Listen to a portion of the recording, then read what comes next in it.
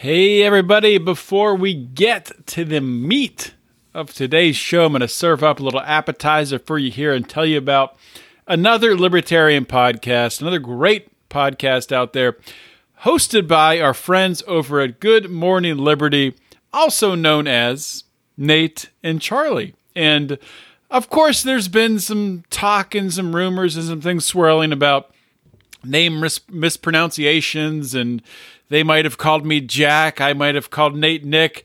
None of that matters. None of that matters at all. What matters is the awesome show they deliver multiple days a week. It's a 5-day per week podcast. They have an awesome segment coming up at the end of the week called the Dumb Bleep of the Week, and it is hilarious. It's a can't miss. It's one of those segments that, you know, even if you're not listening to every episode, you got to tune back in. You don't miss the dumb bleep. So check out Good Morning Liberty. Go subscribe to their podcast, Good Morning Liberty. Check it out today with Nate and Charlie. We are born free, and we will die free. The time in between, though, that's complicated. In that time, governments, institutions, and our egos will limit our ability to find true freedom in this life. These are real stories of real people overcoming the odds, persevering in justice, and unlocking their potential. Welcome to Finding Freedom. Here's your host, John Oderman. Welcome back for another episode of Finding Freedom right here on the Lions of Liberty podcast. And ladies and gentlemen, got a great show for you guys today. I'm excited for you guys to hear it. Going to be talking to two members of the Sound Mind Creative Group. They're putting together an awesome documentary that's going to be shining a light on this COVID pandemic. They're doing it at risk to their careers and their reputations. So at this point in time, they're anonymous. They're using pseudonyms, and we'll talk about that in the show. Before we get to that, before I introduce them, I do want to remind you guys that this show, Lions of Liberty, this podcast, it's a variety program. It's the oldest libertarian variety program and the best libertarian variety program.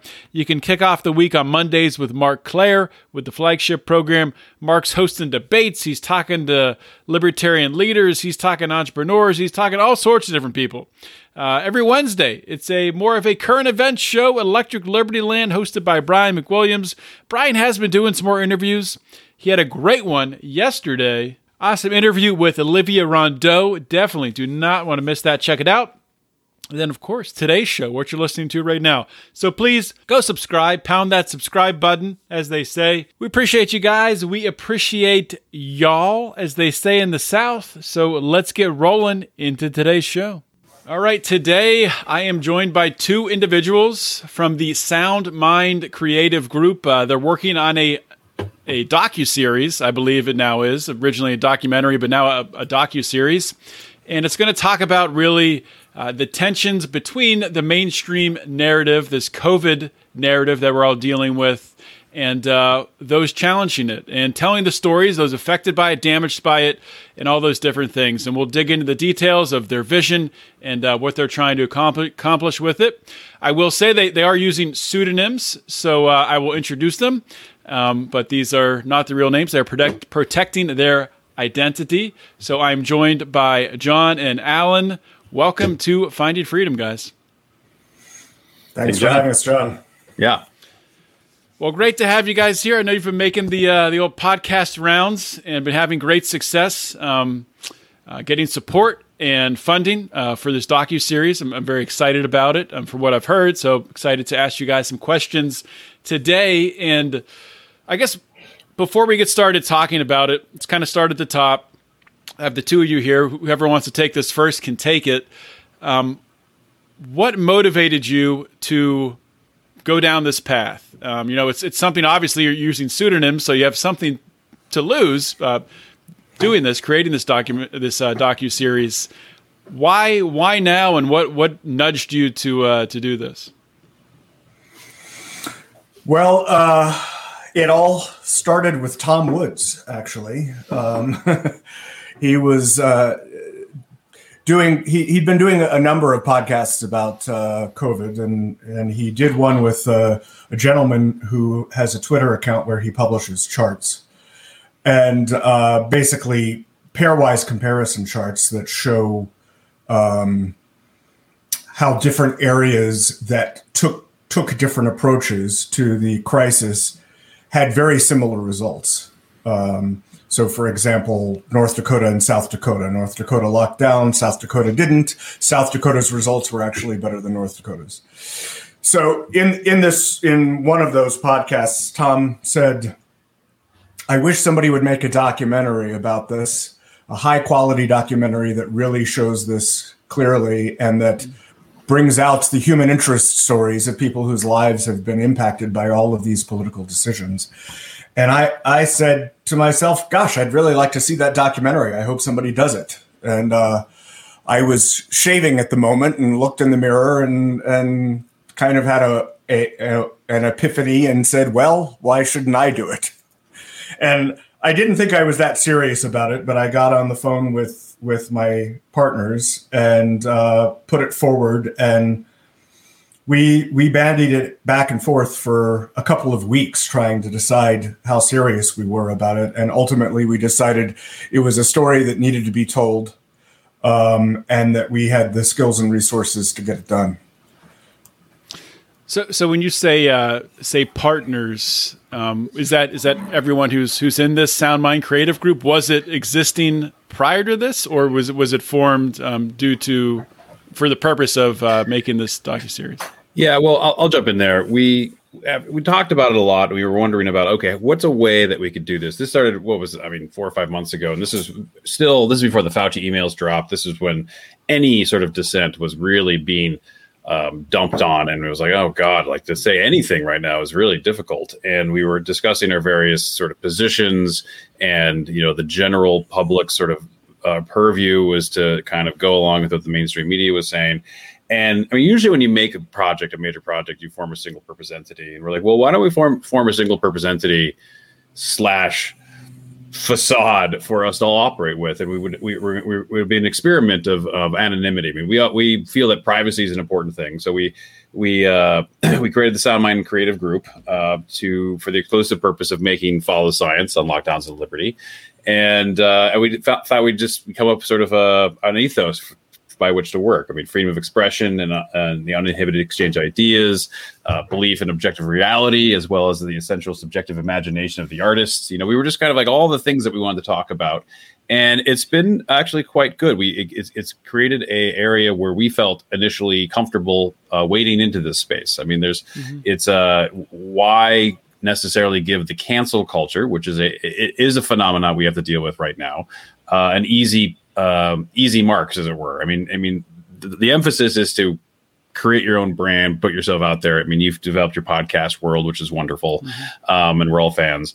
And yet, it's sort of like when you work in LA, we've been so used to the groupthink our entire careers. We understood cancel culture is really just the groupthink of Hollywood writ large, and we were like, well, we need to create something that gives us an ability to pursue this, see if it has legs, see what we're doing, see what kind of people we can bring in, see that we emphasize privacy and self-expression. And it's been quite phenomenal, the response. I mean, we're rapidly approaching the 100,000 mark on our fundraiser campaign. And it's been good. It's been a good experience for us. And we have a lot of creatives who are joining us. The Sound Mind Creative Group keeps growing, and we have a nice array of talent. And some of us will probably eventually kind of come forward as to who we are and what exactly we're doing. But we feel at this point it's been very effective and benefiting us. Well, yeah, that was kind of my next question. Is there a point in time, when this docuseries is rolled out, is it feasible, or maybe have you in the past created an anonymous or been a contributor anonymously to a project like this throughout the whole process? Yeah, I mean, there's projects that I've consulted on, and I have there's projects I've consulted on and other organizations I've worked with where it was designed that there's people who wanted to work on it but not necessarily get credited. They were perfectly comfortable taking their day rates, taking their negotiated fee for it, but they're like, yeah, why don't you leave me off this one? It's a little too free thinking for their the Hollywood elite, shall we say. And the name of the game is, I mean, I always like to say all the cliches are true when it comes to Hollywood. I mean, just you can kind of think of it. I mean, some of the easy ones are, you never hear no.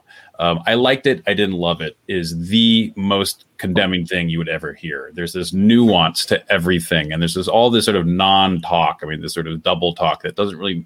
It's all about who you know. It's all about how you play the game, how you. I mean, it kind of got blown open by the Weinstein stuff in terms of the Me Too movement, and like my God, would you believe it? Actors and actresses have been sleeping their way to roles. I mean, who knew? But I mean, shocking. But that's just the sort of tip of the iceberg. I mean, the amount of sort of, I would say, abuse of creative talent is the name of the game. And by definition, a lot of creatives are usually fairly self-conscious about their work. And there's always that moment of like, oh, everything I do is terrible. And the producers will jump on it like, great, why don't you sign over all the rights to me? And then they go off and make a lot of money with it. And the creators are left high and dry. And so we've had all of us have been very good about kind of making sure we not fall victim to the contract slave nature of Hollywood, where you give things away too readily. We try and support artists. We try and treat everyone as artists, and then we try and work together and work intelligently as people who care about freedom to have good contracts, smart contracts, and do it in such a way that doesn't necessarily cost us our livelihood and other avenues of our careers. That makes sense. And I give you both tremendous credit for being able to stick it out in Hollywood and operate in that world, being free thinkers. That has to be. I'm sure there's probably a lot of people in that situation where you just find yourself sort of biting your tongue and hearing things and sort of screaming on the inside, wanting to speak out, but really not being able to. So hopefully, and maybe this vehicle that you've created, the SoundMind Creative Group, will be a vehicle that can help to break down some of those barriers. I don't know if that's something that you envision, but well, it's something we're already experiencing. I mean, we certainly have been contacted by a number of high-level people in various capacities who have said, we really want to support you in this project, but we can't have our names associated with it. So it definitely, that was a piece of why we wanted to create it, not only to protect ourselves, but also to be able to attract talent to the project that might want to contribute, but not be willing to be forward with it. And so that's definitely happening. And I think we envision this having legs into the future as a vehicle for creating material that otherwise might not get created. My intuition is there are probably many projects that don't get past a certain stage because people are concerned that if they go forward with it, their careers could be upended. Mm-hmm. Absolutely. So let's focus in on the docuseries itself, and maybe you can share with us. I know I talked about it at the top of the intro, sort of the high-level view, focusing on people who've been damaged and affected by the lockdowns. But do you have a vision, or have you started to plan out sort of how you're going to tell those stories, or what sort of stories you'd like to tell? Yeah, well, it's straight out the bat, we can say that we've expanded the project. Originally, we were thinking a documentary. And then we've moved towards a docuseries, a 5-part docuseries, 60 minutes, so 5 hours.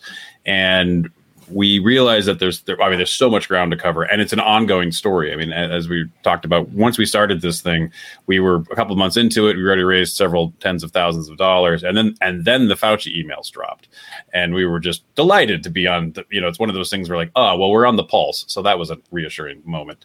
But what we want to do first is it's sort of have the episodes go through this process of first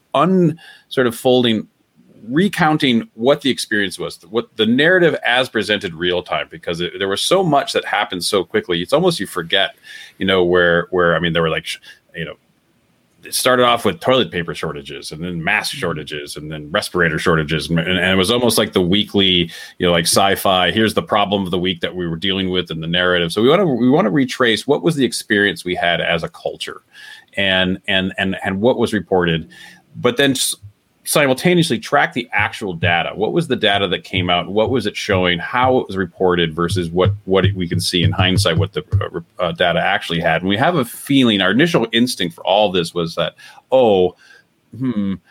I bet the data doesn't really reflect what the narrative was presented and the policymakers were telling us. That's our strongest instinct. I mean, we're going into this as neutrally as possible, but we have our suspicions as to what's going to be revealed. And a lot of it's already pretty obvious, as John just mentioned about, I mean, just looking at North Dakota versus South Dakota and those who had lockdown measures versus the results. We then want to look at what were the techniques of manipulation of the narrative and manipulation of the data, and see how that affected what was presented to us, and really kind of reconstruct.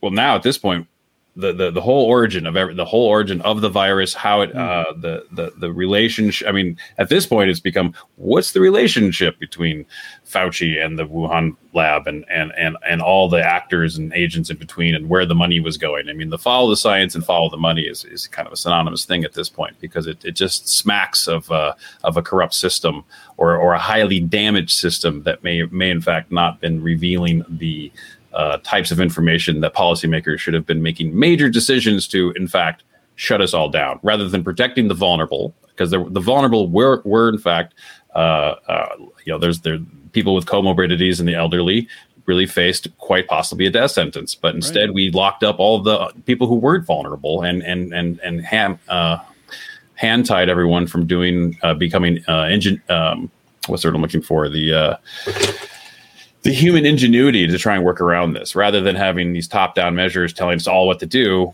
We could have had 350 million citizens going like, okay, how are we going to work around this and do something different to help those who are vulnerable. Now, through that, obviously, we're going to need to start looking at the vaccines. That's become a very hot topic, existing treatments that are being suppressed, looking at the big tech and that suppression. See that more as like an episode 3 type scenario.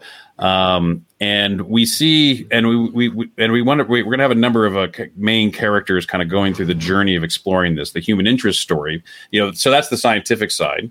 And then we want to have the human interest side. We have to have those human stories, that discrete human experience that reflects what these policies did to our culture, to our economy, to our individual selves and our businesses.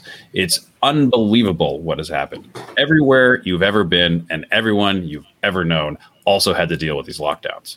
It's the first worldwide singular experience, and we are going to have to unpack this. And we want to look at the years of lost productivity. I mean, children stuck at home, not being able to learn.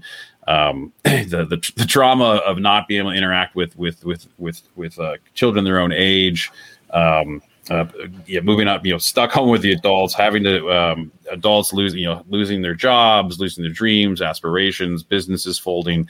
I mean, there's so much hardship that far exceeded the supposed benefits of the lockdown. We want to explore that. So to kind of wrap up my initial sort of foray into this, we feel that this sort of dramatizing the data, sort of reconstructing what happened as we experienced, reconstructing what actually happened as the data should have kind of reveals, and then reflecting that against the human interest story. So we feel that there's a powerful triangulation there that will kind of help us learn the wisdom of what we should have learned from all this, rather than this bizarre kind of Kafkaesque experience that we all went into.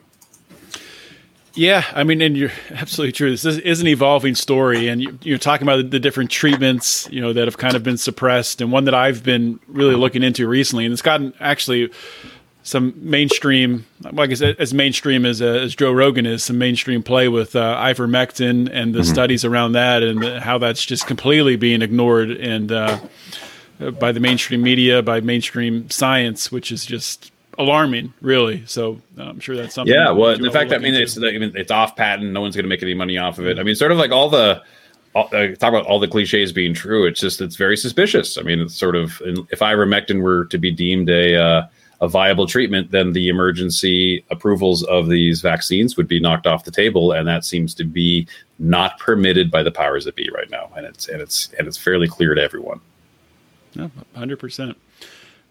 So will you focus mostly on the United States or on a worldwide scale? What made me think of that is, you're talking about everyone's been impacted by this, and talking about the students who are out of school and the parents who had their dreams taken. You look at a country like India. I interviewed a tour guide over there, and he was telling me the story of when they had their lockdowns in India, the government gave 4 hours warning.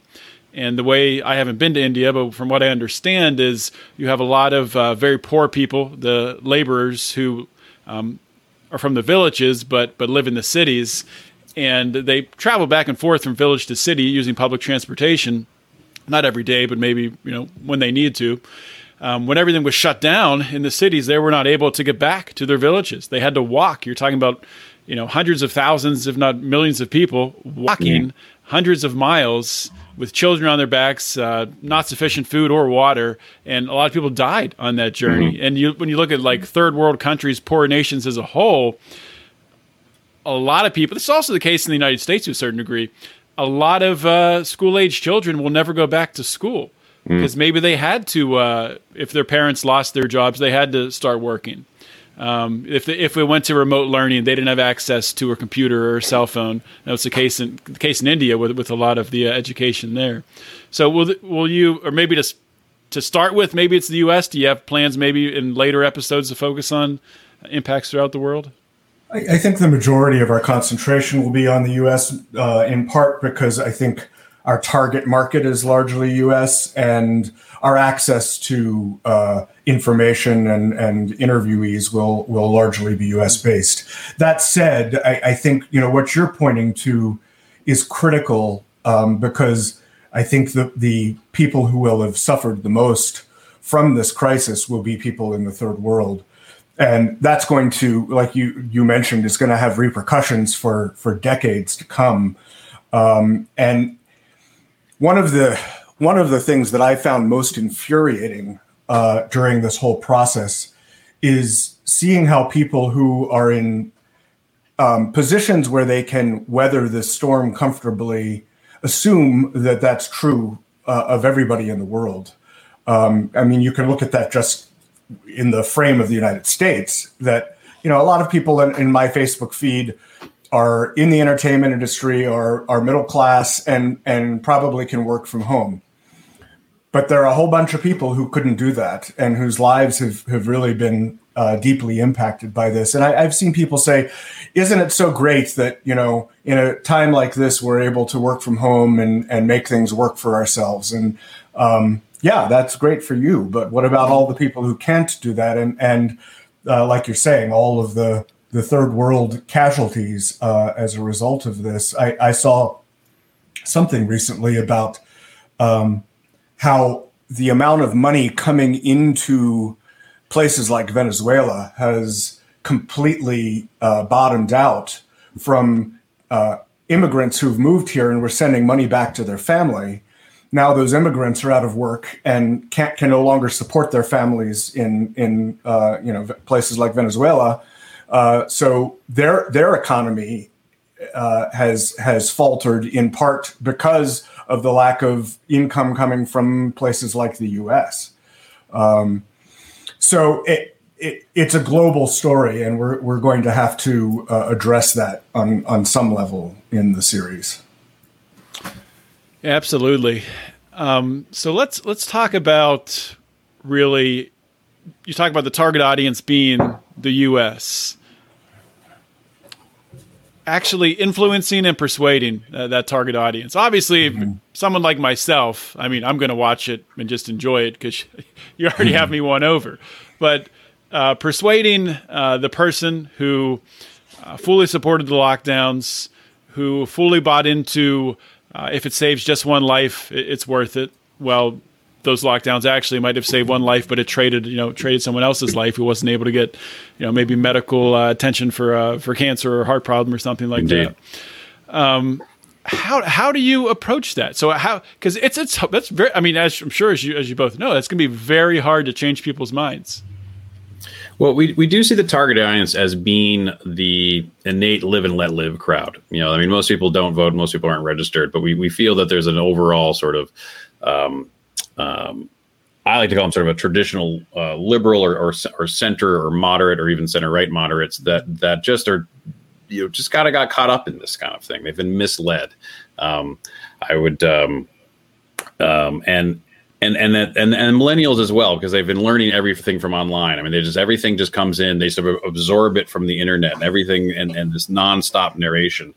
And I feel like we, to what you just said, we're going to pull a lot of the traditional right and center right with us, regardless of we feel that there's just a natural audience there, the natural skeptics there, but we feel that we're really fighting for sort of this, like the traditional liberal, which is, we could probably talk about how that the transition to classical liberalism, but I think sort of the traditional liberal who has been sort of siphoned off by this parasitic left that has turned this into one giant sort of agenda driven power grab, just to kind of show a little bit how I feel about it. And I think, these are people that, the traditional liberals, they usually have an innate skepticism of authoritarianism and believe in self-expression and all these things where everything seems to have flipped. And they, this large liberal live and let live crowd has gone down this pit of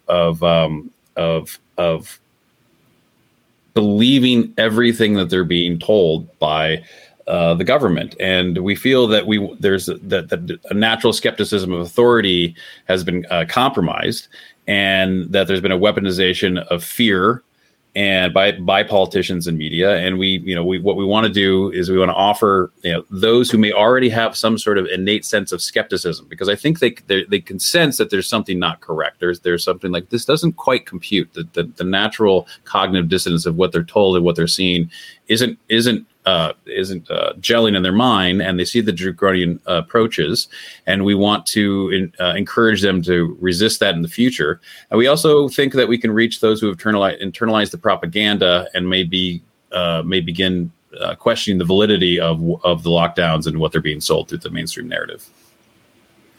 Yeah, it's interesting when you talk about really these.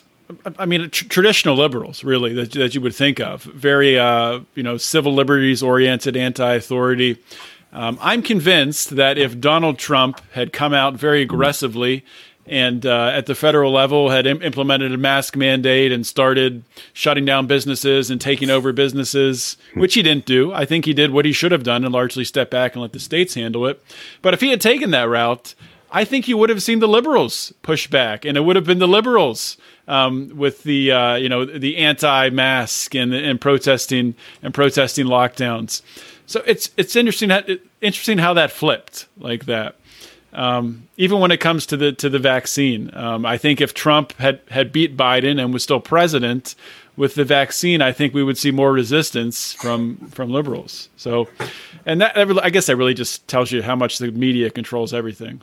Yeah, and that's certainly a piece of the story that is important for us to tell, is how the media strongly influenced the choices that people made and what people were willing to take. I mean, that's one of the shocking things that I'm sure everybody in your audience gets is how quickly and willingly people gave up their basic rights to earn a living, to travel, to spend time with their loved ones.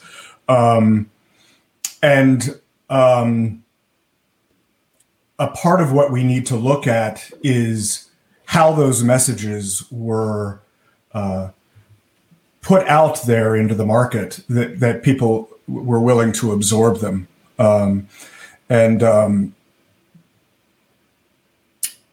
Sorry, completely lost my train of thought there. You want to pick that up, Alan? Sure. Well, there was a point there. Well, I think if memory serves, it's sort of, this mainlining, we were already, I think, to the points you guys were both just making. Fear had clearly become a major player in our culture. The use of fear, sort of Trump derangement syndrome, the divisiveness between the politics, the whole BLM Antifa stuff. There's been this driving aspect of fear and the return of shaming and shunning. and how suddenly people were like, if I don't do this, I'm going to be on the outside of society. I mean, I'll segue slightly into an anecdote of like, all these sort of these people were like, okay, well, we have to wear masks now, and even outdoors. And I never wore a mask outdoors. I refused. I just knew that medically there was never a need for it, and anything that said that was a hyperbole. That's just the nature of these things. It was not. If there was a need for masks outdoors, then we got some serious. Yeah, I mean, we're looking at 20% casualty. I mean, horrible, like a true plague. This was nothing of that. This was a new disease that had a bit of a Russian roulette if you had comorbidities and you were a particular age. And that, okay, we need to be careful with that. But this sort of extreme hyperbole of what was needed to happen. And I remember I'd go for hikes in the hills, and that was the one thing you could do it in the early days. And people would come the other way and they'd have their masks on, and they would see you, and they'd see you without your mask, and they would stop and they would turn their back and they would like face. And so you had to like walk this gauntlet of backs as you walked by them. And this is only like 2 weeks into it. And I thought, my God, this is just incredible. This is just watching everyone change their sense of freedom and social norms and the adoption of shame and shunning, which is the precursors of a fear-based society, which is with the tool that authoritarian regimes use to control the population, and always have through most of human history. And we just happen to have this experiment of the Western world of the last several centuries that has been different to that, and they're just kind of reverting back to this mean existence of doing what they're told. And God, it's just like from day one, I thought, oh wow, we have a lot of work to do. It's shocking. It was shocking to watch 80% of the country just roll over on the civil rights as if it was nothing, because there was such a deep ingrained fear to short circuit their rational being. It's the fear, and it's the team sports aspect of politics. So you have the people who, now that even if they're fully vaccinated and, mask mandates are lifted, they go grocery shopping and they'll still wear a mask because they don't want anyone to think that they're a Republican not wearing a mask. Sure. Yeah. You're proving the point that this is all just theater. But by saying that, I've had multiple liberal friends of mine say that openly. So that's, I don't know. It's tough to, I mean, you have to almost approach it in a way by saying, it's okay. I understand, what's happening here, but, give them an alternative, something that, a way out. Well, yeah, we need to let people save face, because a big part of what we're doing is asking people to admit they're wrong. That is a big ask for most of humanity. Most people don't like to admit they're wrong. But if you give them a pathway, if you give them a good story, if you give them the journey, a journey they can relate to that crosses the emotional thresholds and the knowledge-based thresholds, so that they combine into this sense of wisdom, and they can think, oh, I was misled. I was misled by a parasitic force of some variety. I mean, pick your flavor. Everyone has a sense that there's a series of cabals somewhere that's conspiring to do this against us, and it's hard to know though who's correct and who's pulling at the right threads. But there is clearly something that we're all aware of that has misled so many. And we need to give a story that writes that path and gives people the ability to save face. I mean, we have a strong culture of saving face in the Western world, in the United States, even though we don't talk about it openly. If we give people the ability, like, oh, I just keep thinking they were misled. And the more Fauci reveals himself to be nothing more than just a bureaucrat who has one, he has a little bit of credentialing, and he's just an old bureaucrat who's way over his depths, but he's more of a megalomaniac and about his own ego than actually, worrying about. I mean, the fact that he's supplanted, he's like, oh, this is just a health issue, not a civil rights issue. Like, it's a yes and. I mean, he's like, oh no, it can't be one or the other. It's like, no, sir, it's a yes and. Like, okay, we got to deal with the health issue, but civil rights is still on the table. It never goes anywhere. And he just, that sheer repetition of it over and over again was just manipulation. And we need to let people know that they're manipulated and give them a way out. And one of the consultants that we've been talking with quite a bit suggested that an interesting approach might be to say, you were right to have this suspicion that you had early on. So even if there surely is a large portion of the population that had a cognitive dissonance, and they chose to go in one direction. So they did have their suspicions and their concerns. There's another portion of the population that may never have had those suspicions and concerns, but at least by phrasing it in that way, it gives them the opportunity to maybe rewrite their own history and accept that they swallowed a lot of propaganda. We really want to approach it in a way that the common person doesn't feel blamed or chastised for having gone down this path, because obviously a large percentage of our country and the world did swallow that propaganda.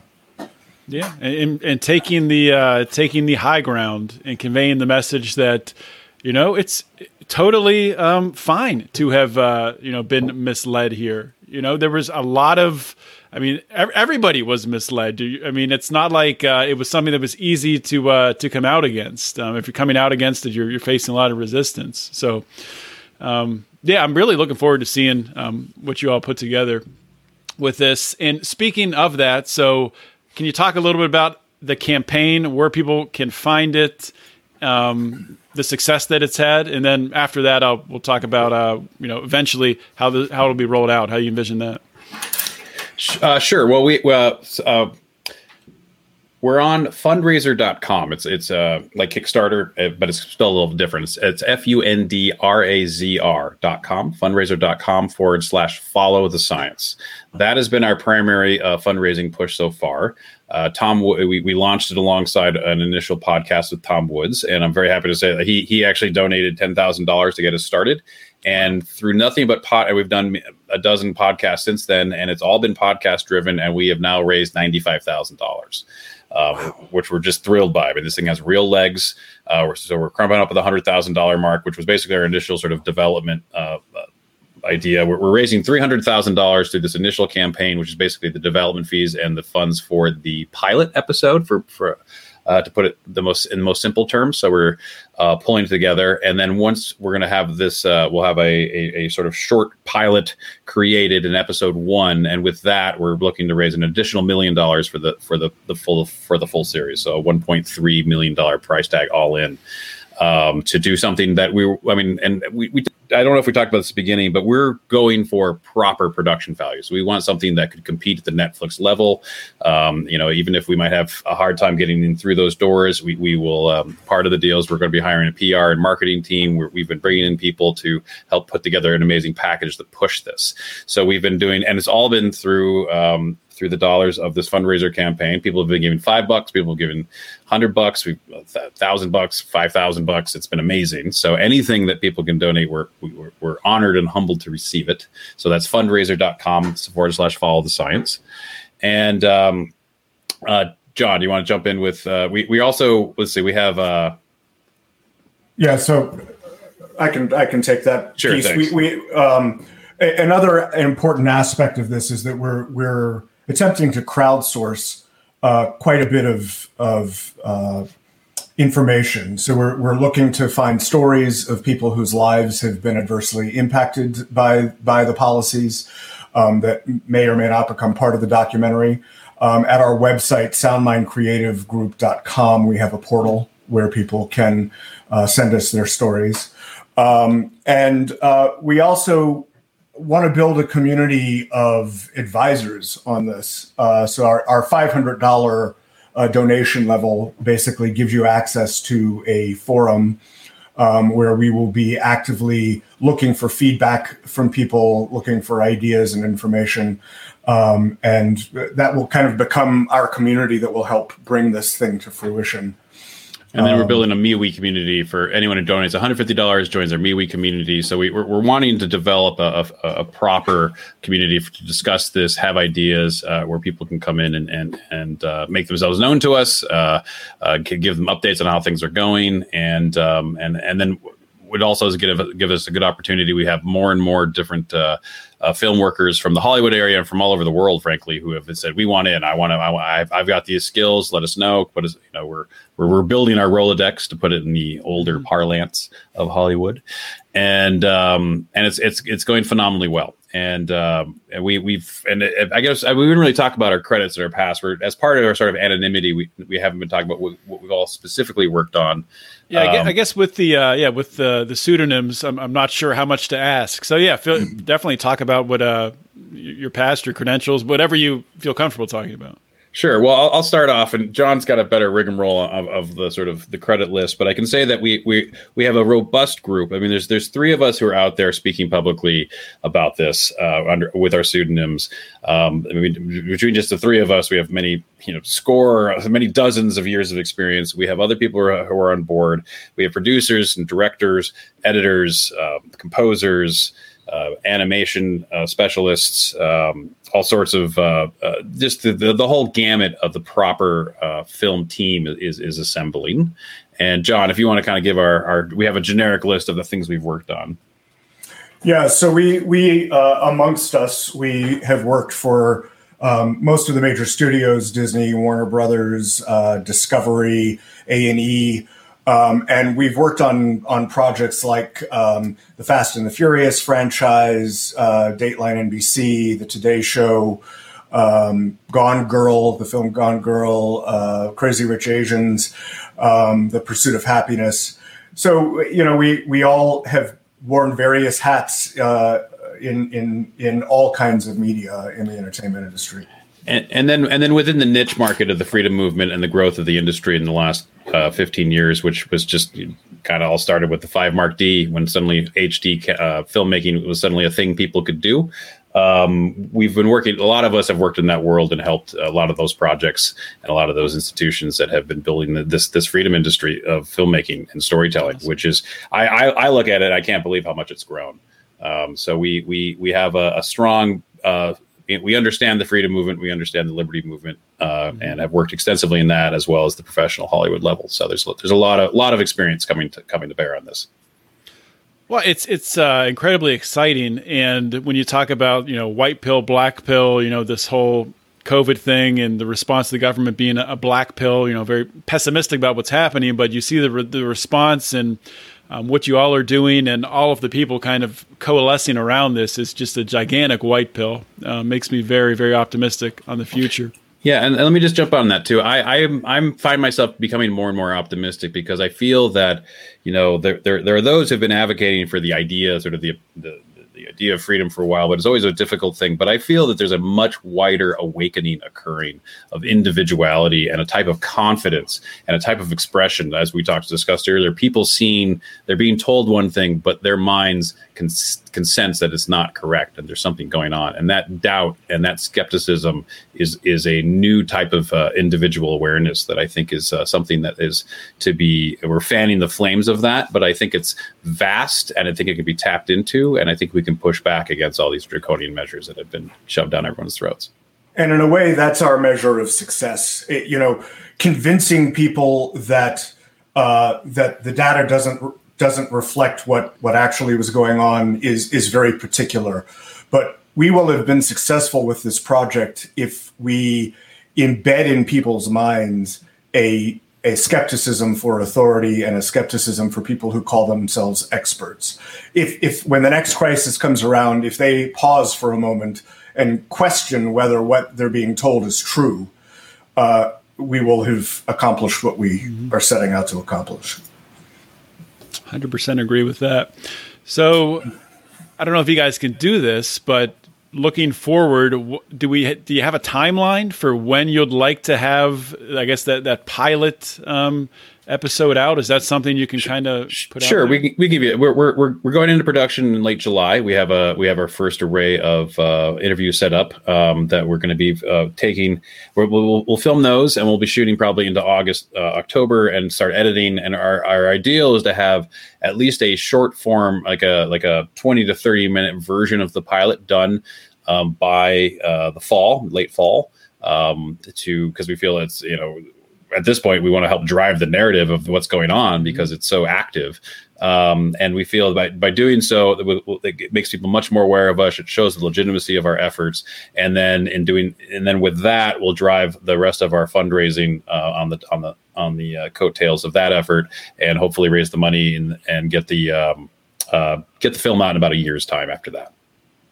Sorry, the film, the docuseries. Right. And do you expect, or what's the expectation around? Do you think a Netflix or an Amazon will host something like this, or find it too controversial, or do you have a contingency plan if that happens? Sure. I mean, the idea is that we will make something that is of that quality so that to take it seriously. If we find the barriers to entry are such that we can't get to those platforms, there are many new platforms coming along that we feel that, perhaps we look for where the market's going and try and fight tooth and nail on an indie effort or whatnot. But what we plan to do and why we're looking for a proper budget is, and to be perfectly honest, $1.25 million is actually tiny in comparison to what normally would be going on at that level. But we feel that's the minimal amount to pull off what we're trying to achieve. And in doing so, we can hire the type of PR marketing impact producers who will help us fight tooth and nail to get it to where it needs to be. So that's part of the plan. Very cool. Anything else? I've been asking my guests recently this question. Is there anything that I didn't ask you that's really important that you'd like my audience to know about this project? Well, I think one thing that we should mention is that we've been working very closely with Nick Hudson, who is a co-founder of the organization Panda. And this organization has been doing just remarkable work at getting the word out about the data and making clear that that these policies are not only ineffective, but also a violation of basic human rights. And Nick has kind of become a mentor for us on this project. He'll certainly be in the project and probably play a major role. He's a very articulate spokesman for these ideas. So he's definitely one of the stars of this whole project.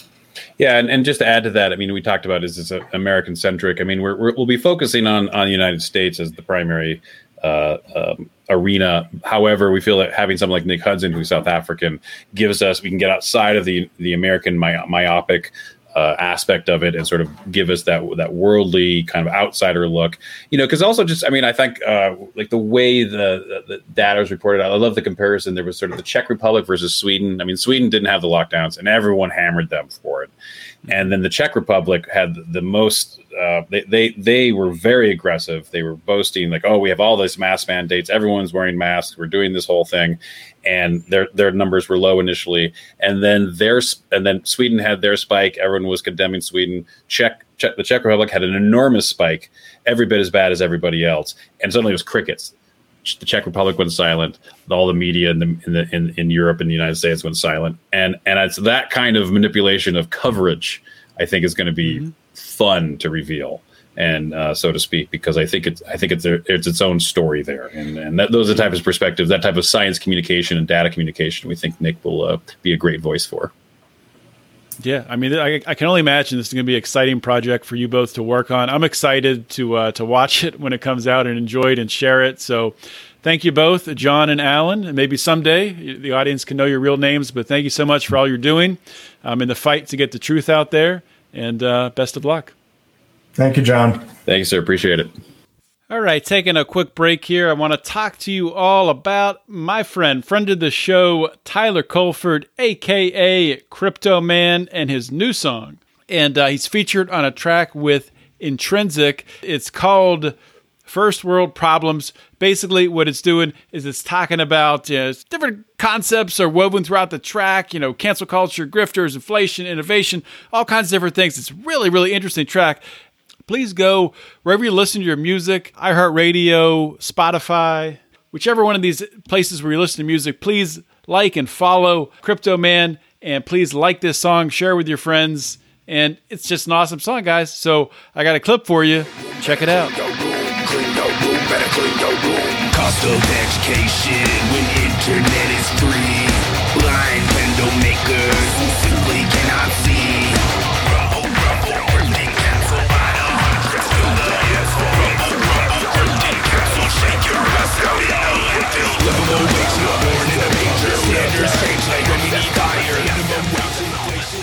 Hope you all enjoyed that interview on Finding Freedom. Another awesome guest.